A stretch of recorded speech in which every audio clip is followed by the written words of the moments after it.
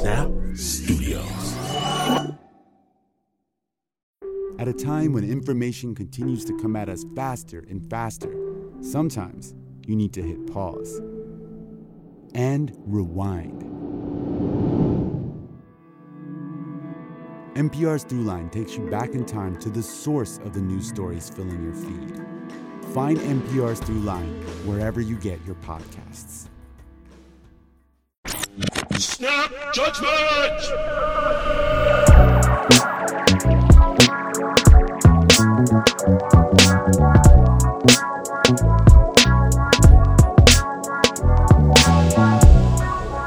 When I was a kid, I'd mess up, whatever it was, but I'd say, I'm sorry. And whether the other person accepted my apology or not, I felt better. Like it was a magic wand. And it took me a long, long while to understand that my saying sorry, even if I meant it, was just not enough. Well, today, on Snap Judgment, we proudly present Aftermath. Amazing stories from real people after the very bad thing. My name is Glenn Washington. Thank the universe that most of us never get what we truly deserve when you're listening to Snap Judgment.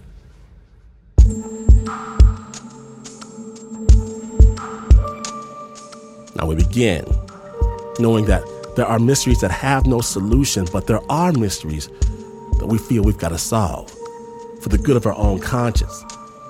Take, for example, the mystery behind the Vukovar massacre.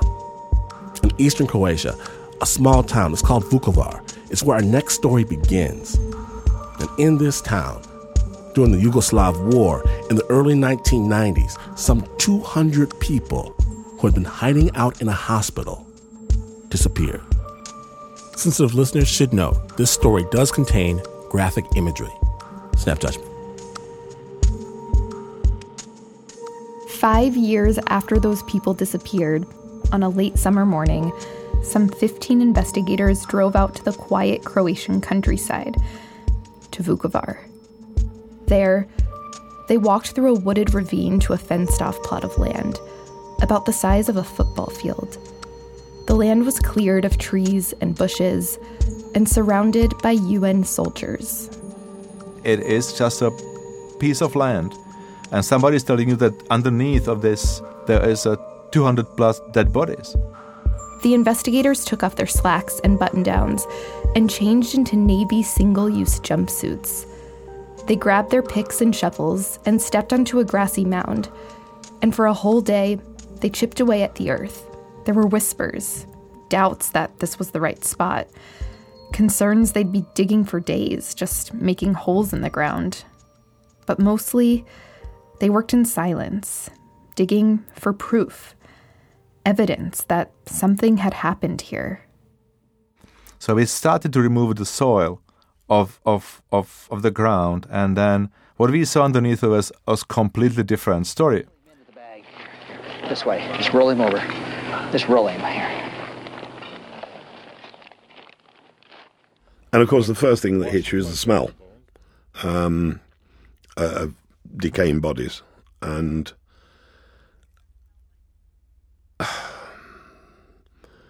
if I could explain it, I wouldn't to you, because it's something you don't need to know. It's a sweet. It's very difficult to explain that. It's like a sweet, very unpleasant smell of decomposition that gets under your skin. It gets in your clothes. You can't wash it. When we found the first body, I remember that it was a fully skeletonized body. There was you see a skull and the hands and the legs. When we exposed the grave, millions of flies came on us. Flies everywhere. Remember, there was over 200 bodies in this grave. They have to clean them off. They have to look for bullet holes. They have to look for knife marks, whatever it was that would help them decide, A, how they were killed, and B, their identity. The team looking for bodies in Vukovar came from all over the world. Kevin Curtis came from England, where he had been working as a cop. I didn't have a good idea of what was going to happen exactly because I'd never been in a war situation before. Vlad Zuro's from the Czech Republic, where he was a cop too. The first time he heard about Vukovar, he was recovering from appendicitis, stuck in bed, when all he could do was watch TV. And on the screen, he mostly saw news about Vukovar. Then I saw on television the video footage of destruction, and through the ruins people were coming out and they were dragging their trolleys of their belongings. And but if you don't understand what is happening there, you just need to know what is behind this. When Vlad got the call to join an investigation of war crimes in Vukovar, it was like a destiny. We had a purpose. I wanted to be there because we wanted to find the truth about what happened to those people. Together, Vlad and Kevin tracked down leads across Europe. They went to Sweden, Norway, Germany, and of course, Croatia, door to door. They were writing down stories from refugees and gathering evidence that could lead them to some kind of justice. They wanted someone to answer for the Vukovar massacre. The information, the evidence started to appear before our eyes. This is horrific. You know, you just can't imagine being in that sort of position. One morning, Kevin interviewed a woman who had fled the violence in Croatia to Germany. Kevin brought juice and water to her small studio apartment. And they sat on chairs next to her bed, which was actually in the kitchen. They talked for 6 hours. When he returned the next evening to follow up, the woman had pushed the bed against the wall and squeezed a borrowed dining table into the narrow room. She set the table with 7 sets of cups and dishes. And she said, I hope you don't mind, but I've cooked some food for us. But I also wanted to set it up for my husband and 3 sons that were killed. And it wasn't as if the whole house was littered with photographs and things of her family. It was just this one occasion. They would want to see that I was doing this, she said. With each witness testimony, Vlad and Kevin became more and more determined to find the people responsible for the Vukovar massacre and bring them before a court of law. We got to have closure for these people. We got to have justice for these people. And it's our job to do it, because if we don't do it, nobody else will. But nobody wanted to arrest anybody. For many reasons, it was very difficult for anyone to actually be arrested for these crimes. Vlad and Kevin were working for an international tribunal, the ICTY, the International Tribunal for the Former Yugoslavia. So in an odd twist, the governments of neither Serbia, nor Croatia, nor Bosnia-Herzegovina were enthusiastic about a team of outsiders coming in and making arrests in any of these countries. Like, if 2 wrestlers in a match are both doping illegally, neither one of them wants a ref to come in and start drug testing. If they arrested the opposite side, if Croats arrested Serbs, they could be accused why they're arresting the Serbs and not the criminals on the Croatian side.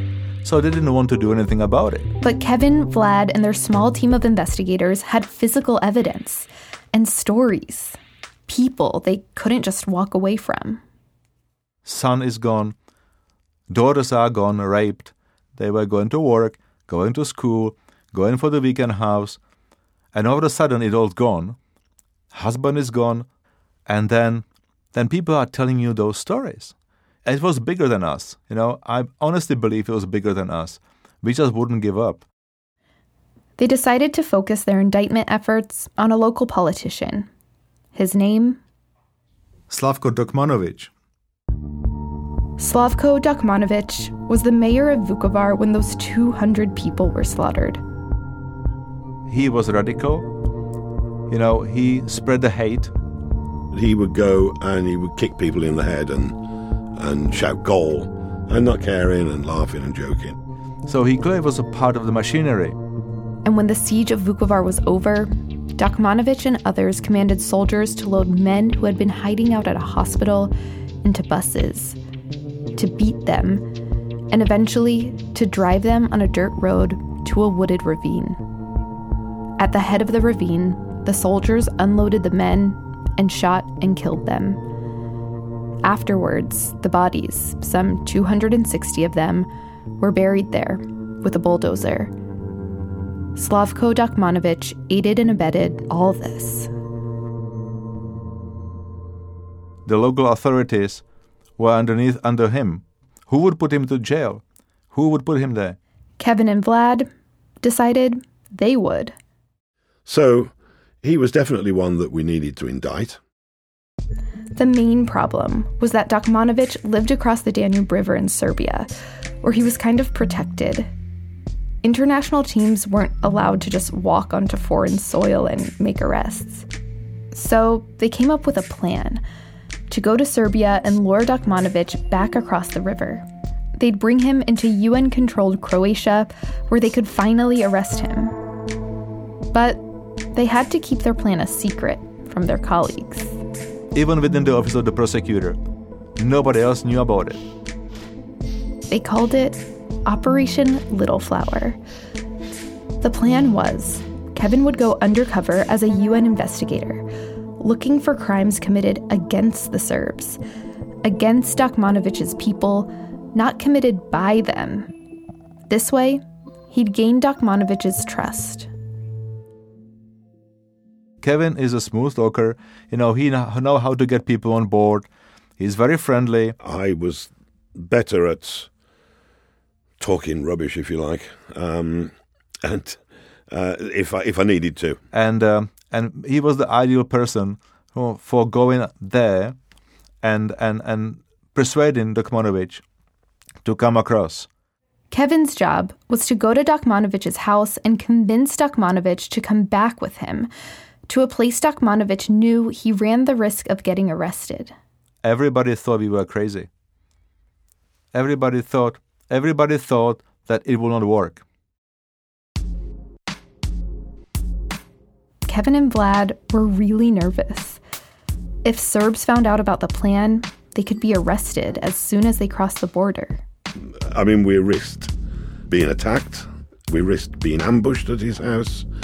We know what we believed he'd been involved in, which was the murder of 260 people. So what's another one or two? Vlad and Kevin decided to split up. Vlad flew undercover into Serbia. He would be Kevin's lookout. And I drove there as a tourist to Sombor, which is the place where Dokmanovich was living. And then I will pretend to be a tourist. Meanwhile, Kevin drove across the Serbian border to Dokmanovich's house in a UN car, a white 4x4 Toyota. We go across the Bogojevo Bridge. We don't know what's going to happen. Vlad sat down at a cafe, about 150 yards from Dokmanovich's house. He could see Kevin's white car when Kevin and his interpreter pulled up to Dokmanovich's front gate. Then the interpreter goes, ring the doorbell, Dokmanovich comes out, and he opens the gate. When he opened the gates, we went inside, and there's two huge Rottweilers in cages right in front of me. And they were going crazy when we came in. And actually, Dokmanovich smiled, and he said not to worry. He's not too tall, greying hair, straight, with a thick, heavy moustache, and also almost, I don't think he did stoop, but he sort of gave you that impression that he was in a bit of a stoop. And we started to just chat generally about his time in Vukovar. Then his daughter came in with his granddaughter. Then Kevin asked him about his own suffering and the plight of the Serbs. He sort of, his face lit up. Maybe that's not a bad idea. Maybe I'd get, I could do things for other Serbs as well. And you could almost see his mind working. Does Vlad and Kevin's super secret plan play out the way they want it to? Stay tuned to hear whether or not they can convince Dokmanovic to leave his home in Serbia.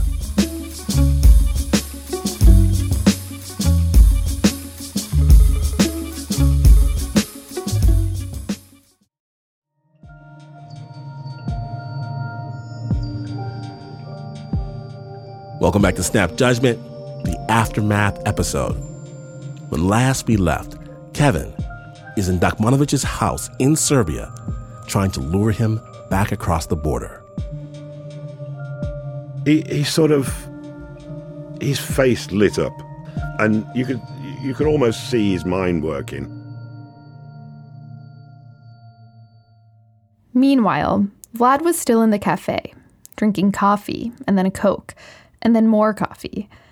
His waitress was getting suspicious. So she comes to me, and I spoke Serbo-Croatian. So I said, I'm waiting for a girl here. There was this refugee lady, beautiful Serbian lady.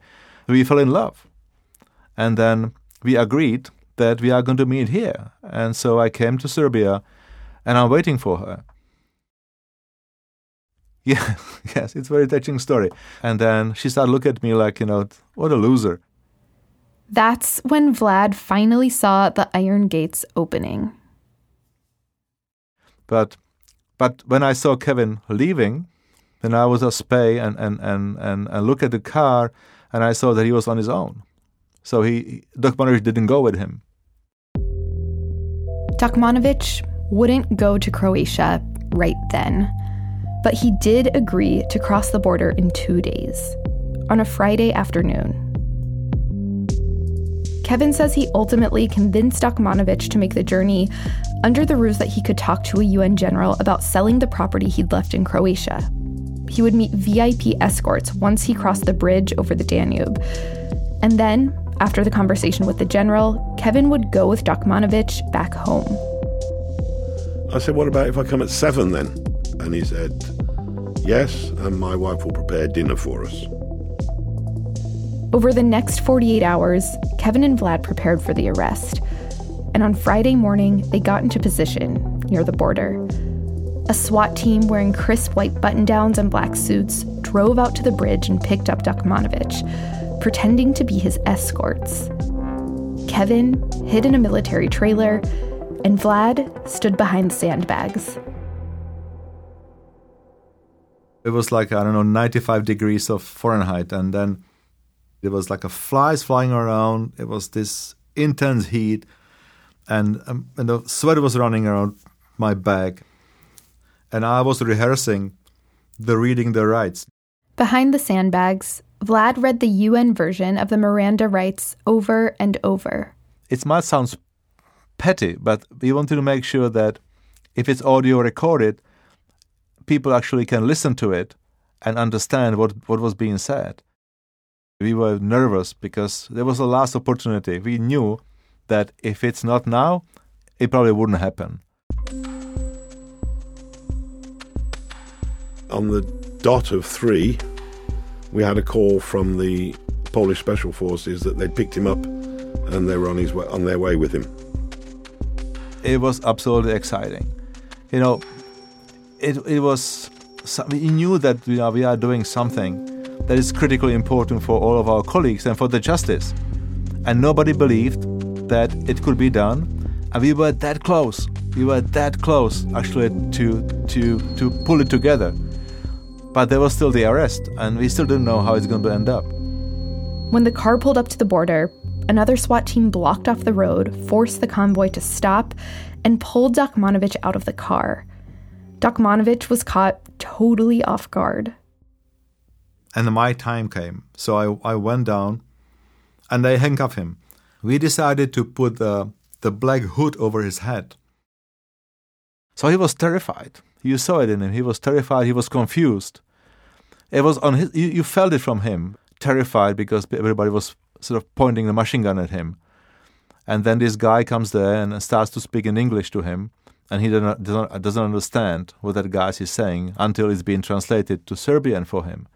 And I start, Mr. Dokmanovic, my name is Vladimir Dzuro. I'm an investigator from the Office of the Prosecutor of the International War Crimes Tribunal in The Hague. I remember that today.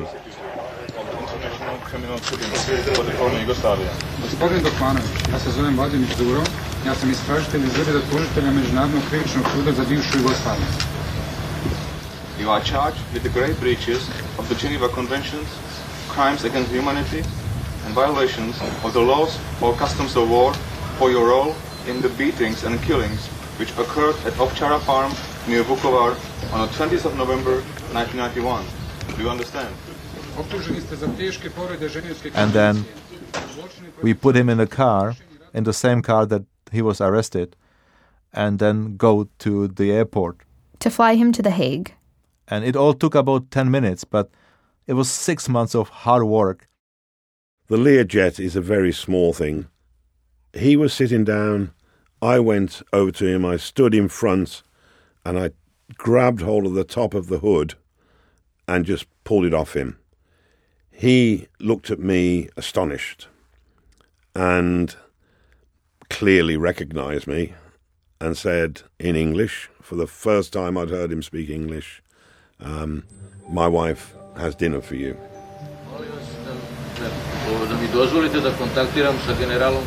You can hear Dokmanović here saying he was invited and guaranteed safety. Mr. Klein, because he invited me and he guaranteed me safety. I'm not guilty for you.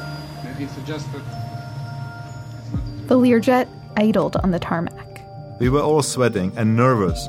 And then all of a sudden, the pilot says, I got a clearance to take off. And then we took off, and there was a silence on the plane. Nobody talked. It was kind of a relief.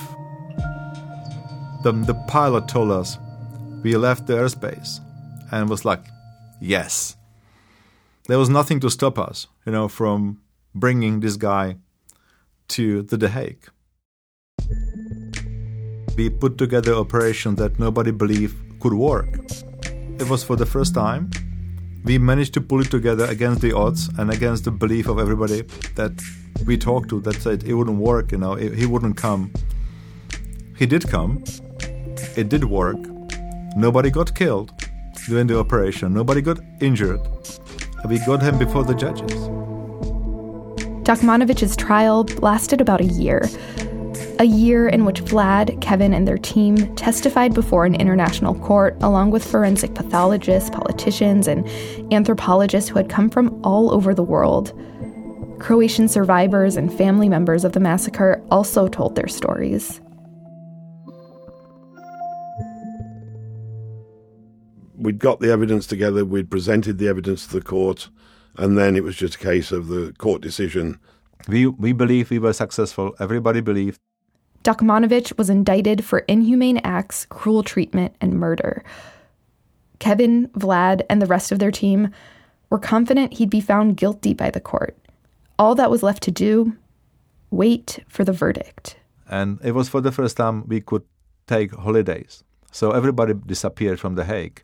Everybody wanted to go somewhere, and I promised to my family I will take them to Italy for holidays. So we jumped in a car, we were driving from The Hague across the Alps. My mobile phone rings.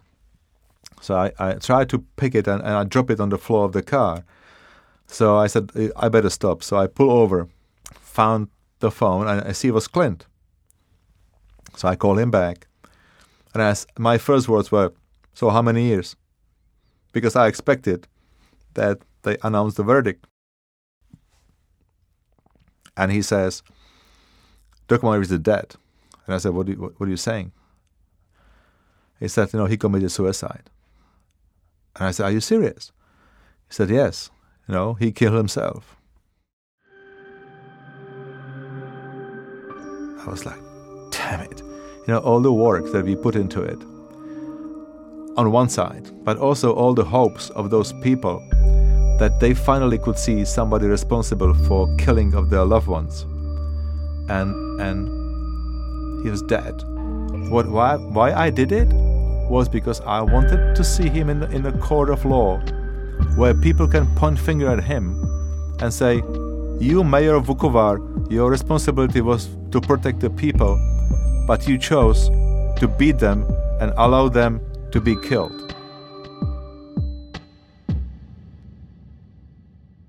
Why is the punishment of suicide not enough? You need conviction for closure for the families that survived. And there is, I've heard since, there's no shame on his family because he was never convicted, which sounds odd, I know, but... Mm-hmm. I guess for me, it's whether or not he committed suicide or if he went to jail, the families are still in the same place, so... No, they're not. They're not in the same place. I spoke to many witnesses who said, you will never get the perpetrators for this. And, they were talking about from the trigger pullers to the highest levels. And I said, we will. We will get the perpetrators for this.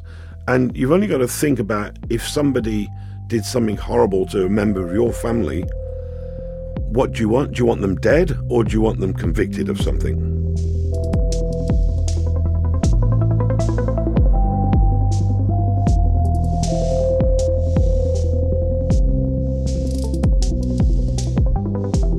In the years following Akmanovich's suicide, Vlad and Kevin's team indicted 14 people from the region. About half of them went to prison for war crimes.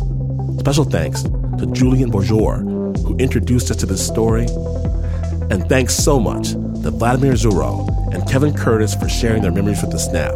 There is so much more to this investigation than you heard here, and if you want to know more, Vlad is writing a book. It's called The Investigator. It will be released this coming November.